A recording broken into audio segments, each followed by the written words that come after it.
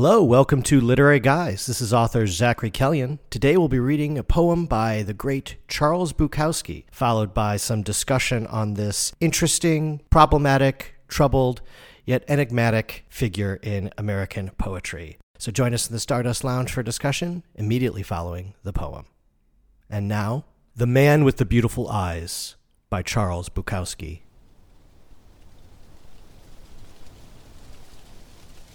When we were kids, there was a strange house. All of the shades were always drawn, and we never heard voices in there, and the yard was full of bamboo, and we liked to play in the bamboo, pretend we were Tarzan, although there was no Jane. And there was a fish pond, a large one, full of the fattest goldfish you ever saw, and they were tame. They came to the surface of the water and took pieces of bread from our hands. Our parents had told us, never go near that house. So, of course, we went. We wondered if anybody lived there. Weeks went by and we never saw anybody. Then one day, we heard a voice from the house. "You goddamned whore." It was a man's voice. Then the screen door of the house was flung open and the man walked out. He was holding a fifth of whiskey in his right hand. He was about 30. He had a cigar in his mouth, needed a shave. His hair was wild and uncombed, and he was barefoot in undershirt and pants, but his eyes were bright. They blazed with brightness, and he said, "Hey there, little gentleman. Having a good time, I hope?" Then he gave a little laugh and walked back into the house. We left, went back to my parents' yard, and thought about it. Our parents, we decided, had wanted us to stay away from there because they never wanted us to see a man like that, a strong, natural man with beautiful eyes. Our parents were ashamed that they were not like that man. That's why they wanted us to stay away. But we went back to that house, and the bamboo, and the tame goldfish. We went back many times for many weeks, but we never saw or heard the man again. The shades were down, as always, and it was quiet. Then one day, as we came back from school, we saw the house. It had burned down. There was nothing left, just a smoldering, twisted black foundation. And we went to the fish pond, and there was no water in it, and the fat orange goldfish were dead there, drying out. We went back to my parents' yard and talked about it and decided that our parents had burned their house down, had killed them, had killed the goldfish, because it was all too beautiful. Even the bamboo forest had burned. They had been afraid of the man with the beautiful eyes. And we were afraid then that, all throughout our lives, things like that would happen. That nobody wanted anybody to be strong and beautiful like that others would never allow it, and that many people would have to die.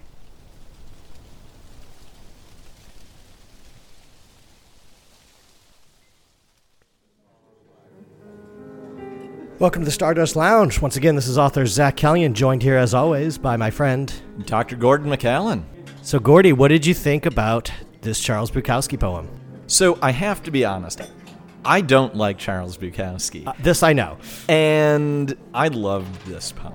I think there was so much to connect to, so much that I hope we can talk about here for a few minutes, because I was so shocked by someone who I vehemently dislike their work that they hit on some themes that really resonated with me. And I thought it would be perfect to talk about it this month because, coincidentally, I read this poem for the first time when you suggested it minutes before I cracked the cover on Less and read that. Okay, so there's nice. Wonderful timing associated with that, too. And I suppose for our listeners, it might be beneficial to go over a little bit of our shared history with Charles Bukowski. I am a fan. I acknowledge there's a lot of troubling details about the man and his work, and completely understand why he might not be for everybody. But we were in a book club many years ago, a book club that met usually at baseball parks or Sometimes dive on bars. boats. Yes, Yeah. sometimes on boats. And we were reading Factotum. You were reading it. I was hating it. Because, this was probably maybe a proto version of Literary Guys. It was a book club with other people who identify as men, and we were reading predominantly masculine literature, and you can't touch on masculine literature without bringing Bukowski to the conversation at some point. Yeah, the book club was mostly books by authors with drinking problems, as opposed to this podcast, which is mostly about authors with cocaine habits.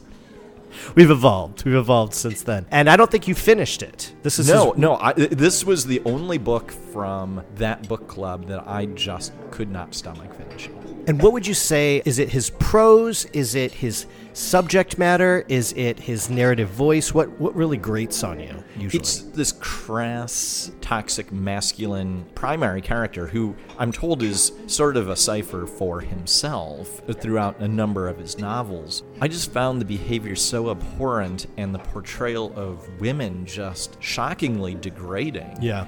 That I was like, what am I going to walk away from this learning? Like, I'm just watching this episodic, horrible behavior that's just a different terrible event that happens every chapter. And I got a number of chapters into it and I was like, I'm just not getting anything redeeming out of this. So why should I continue spending my time reading someone who I just don't wish to learn anything from that character? And I think that's not an unfair appraisal of especially the man's semi-autobiographical works like Factotum, Post Office. You know, there's a lot of these Henry Chiansky as his proxy. Right. Just kind of drifting about drunkenly through multiple affairs, which in fact Charles Bukowski did. He was kind of a failed poet in his 20s, ended up working for the U.S. Post Office on and off again for several decades, drifted about America for what he called the 10-year drunk, where he just kind of went from flop house to flop house and blue-collar job that he held for 6 weeks just to get, his next bottle of booze paid for. Mm-hmm. So very much a man adrift, and really didn't come into his own until much later in life. I think he had his first novel, Post Office. I believe it was published when he was like 49 or something like that. Mm-hmm. And I think where I differ in my appraisal of Bukowski, because I agree with everything that you just said, it can be a very tough read at times. The subject matter that he's tackling, specifically his opinion of women, which I think translated into his real life as well. I liken him to Hemingway in some respects, because you get some Hemingway novels that seem purposeless, that are just young men adrift in the Spanish countryside drinking and going fishing and all that stuff. But of course, with Hemingway, it's what's beneath that, the beauty that's beneath that, the social commentary that's beneath that iceberg theory of Hemingway. And I think you get that with Bukowski too. But again, Bukowski is so much more raunchy. He was in his lifetime called America's Low-Life Laureate, which I think is a really perfect I like way. that. Yeah, That's it's a perfect way of yeah. kind of discussing this man's work. And the reason why I wanted to talk about Bukowski with you, because I think you can't have a podcast about masculinity and not talk about this guy, because he's such a figurehead, for better or in often cases for worse, in American literature. But I'm glad that you like this poem, because I think this poem really does highlight where the man's talent lies. And I kind of wish we had seen more of this from him in his lifetime. Mm-hmm. So let's just get it out of the way, because I'm going to say a number of positive things about this poem, but it also is somewhat vague in what happens in this scene when they meet the man. Mm-hmm. Is he in an abusive relationship with this woman? It's really not clarified as to what happens there. Obviously not condoning any behavior there, but it is intentionally, I assume, left vague as to what's going on there. So I'm just going to put that issue aside, but make sure that we definitely address that that's not a positive thing about this story. The reason this resonated with me is growing up in a culture in the Midwest, which is very reserved, very puritanical, very traditional, conservative. I don't know. You can just keep rambling words, but being someone who later in life kind of rejected so much of that, you end up with this view of like, how much of what was true about myself were other people trying to hide from me, trying to tell me it was wrong, trying to purposefully obscure it, people who are afraid of the thing that they did not understand and try to instill that in other people. When I read this poem, that's what I saw. I saw this kid having this very adult realization that was misguided. I don't think it is that the parents wanted to hide this man with the beautiful eyes, but the reality is that this is a man who was living by his own rules. He was not fitting with society, clearly. He had chosen this path that he was on, for better or for worse, and that raw, dare I call it selfishness, like that's what he wanted, and that was the life he had, that other people were afraid of that. And that the narrator of the story just recognizes that this is what real freedom looks like. To be who you choose to be who you are meant to be. And yes, it's a weird story and it's told about broken people. But that realization at the end of like, how many houses do my parents have to burn down in order to hide the real world, and what is actual satisfaction from me? Yeah, I think that a lot of those same themes resonated with me as well. You know, you've obviously got this unreliable narrator of a child who you learn right from the beginning, the parents said not to go by that house, so of course we went. You know, that contrarian view of a kid, and that getting some things very right. You know, you talk about, I think it's predominantly an American problem, where you have these adults who have consigned themselves to this 9-to-5 work life. You know, where it's work, church, whatever their obligations are, and they kind of have lost their identities to that. That very Midwest suburbia kind of mentality that was so pervasive when Bukowski was growing up in this country. And I think as a child, as an observant child, you are right to see that you've got all these adults with these glossy, dead eyes who aren't enjoying life at all. And it's only natural that you would see someone who's living so far outside that construct and almost want to emulate that.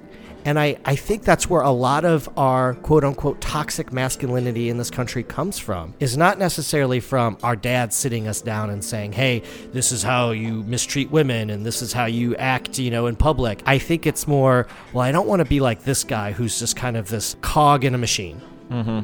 And the people who predominantly, at least most loudly, live outside of that cog are people we probably shouldn't be emulating either. You know, in a couple of months, we're going to be reading Predator by Ander Monson. That's going to touch on those 80s action heroes that we all kind of idolized and emulated. Certainly not great role models either, but they were living a kind of freedom. They were living a kind of exuberance that we really don't see in our day-to-day basis in Middle America. And I think this poem really kind of gets to the heart of that in a very interesting and touching way almost. And while we're drawing other literary parallels, the beginning of this poem also harkens to Kill a Mockingbird. Yes. With the protagonist going to the house in which they are intentionally told not to go visit. To very different ends than this poem.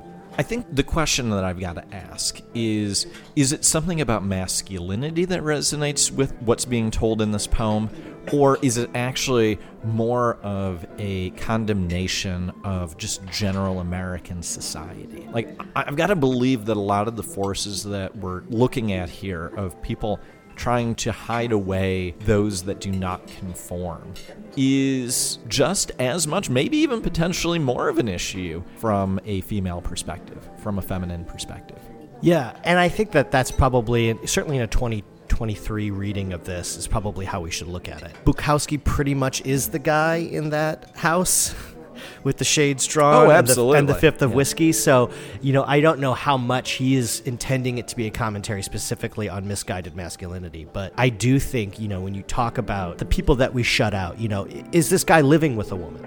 We assume so because he's addressing somebody, you know, maybe it's someone in his mind, maybe he just got off a phone call. But I think with the shades drawn and everything, we're meant to conclude that there's probably a woman living with him. And certainly the house burning down was probably a result of a drunken fight they had or some kind of, you know, domestic situation is how I kind of read the poem. So I do think it's a really interesting glimpse into, you know, as you said, those people that we kind of push aside and want to keep on the fringes of our society and what that does to men and women. So I've got to ask the question, just because of the words chosen in this poem, do you think that there is a homoerotic reading of this text? I don't get that. I think, you know, it's such an interesting title, The Man with the Beautiful Eyes, and it's so rare, at least in heteronormative culture, that we would describe any feature of a man as beautiful. But I think that that's intentional. I think Bukowski's very intentional with that usage of the word beauty because it puts so much focus on his eyes and how they might be viewed differently from a child's perspective. And again, I really go back to that kid going home and, you know, his dad We don't know what his dad does, but let's assume he's just a typical working stiff in the 1950s, right? He comes home every day. He has no goals anymore. He's just kind of in a rote existence. I've noticed that affects how somebody looks in their eyes. Whereas you meet that friend who's got goals, and maybe they're not even achieving those goals, but they're doing something with their lives. They're doing something different, and their eyes do seem brighter and more full of energy and life. Perhaps a child would pick up on that and might describe those eyes that are impassioned as being beautiful. That's kind of how I read it, but I would love to hear what your take on it. Do you think that there is some homosexual undercurrents here? From my perspective, I have to read it with a little bit, or I have to imagine that there is a reading of it. I don't think it's what Bukowski actually intended for this, but given the sparsity of the verse, you can look at this as, here is a beautiful man. Maybe this narrator was someone who was suspected of perhaps being gay, and parents were trying to keep him away from this person who might actually reaffirm the sexual feelings that he had. Not that this man was, in any way trying to take advantage of this kid, but just in having a man who is desirable to another man, visually in this case. That's something that I could imagine parents who suspected their kid may be gay would want to keep them away from. It's an interesting read, and I don't want to discount it entirely. But you're going to. Yeah. Bukowski himself never identified as gay. As far as we know, only had relationships with women. But there's some interesting anecdotes that I've always heard about his life that's kind of worth discussing on this podcast. One of his good friends was asked how he could be friends with such a gruff, almost bully of an individual. And he said it was really simple. I only hang out with them if it's just with other guys. Apparently, according to this individual, when Bukowski was around women, he would be the alpha male. He would belittle other men. He would drink and swear and cuss and be very kind of solipsistic in his worldview. But then when you would just meet him one-on-one as a guy, he could be very tender.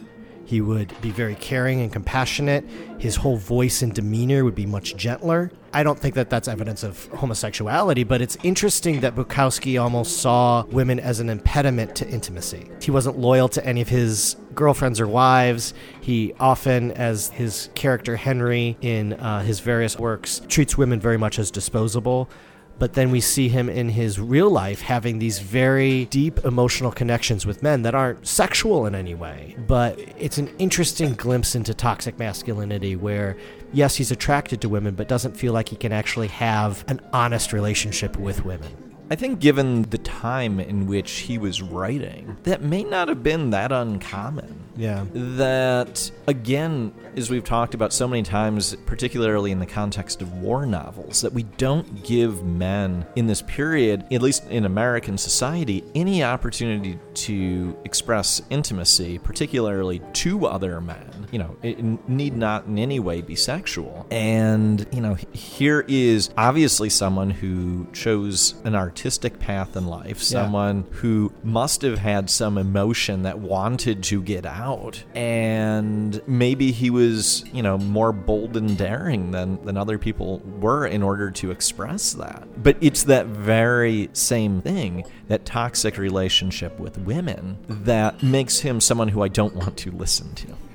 And I think that's the interesting contrast here, is like, when is someone's behavior so reprehensible that the thing that they maybe were ahead of their time in, or a harbinger of what was to come, that I'm really not going to listen to because of that. And I think in the context of this poem, which, with the exception of one paragraph, is actually not about the relationship between men and women, and which is that toxic element of his writing, that it makes me that much more receptive to then hear what I think is a compelling story that I did not expect to hear in such a short poem. So I guess to sum things up, if you want to learn more about Bukowski but are a little reticent to deal with the rampant misogyny that exists in so many of his prose works, maybe go to his poetry, where the man allows himself to be a little bit more open, a little bit more vulnerable. And with that, I guess we can conclude this episode of Literary Guys. Yeah, again, thank you so much for bringing this poem to my attention. My pleasure. I literally would never have picked this up after the horrible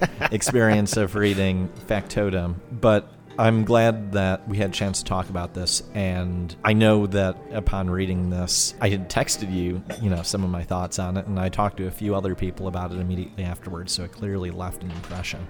Anyhow, we'll be back on the first Monday of the month, where we will be reading Sharks in the Time of Saviors by Kwai Strong Washburn. Until then, as always, coming to you from the Stardust Lounge, this has been Literary Guys, signing off.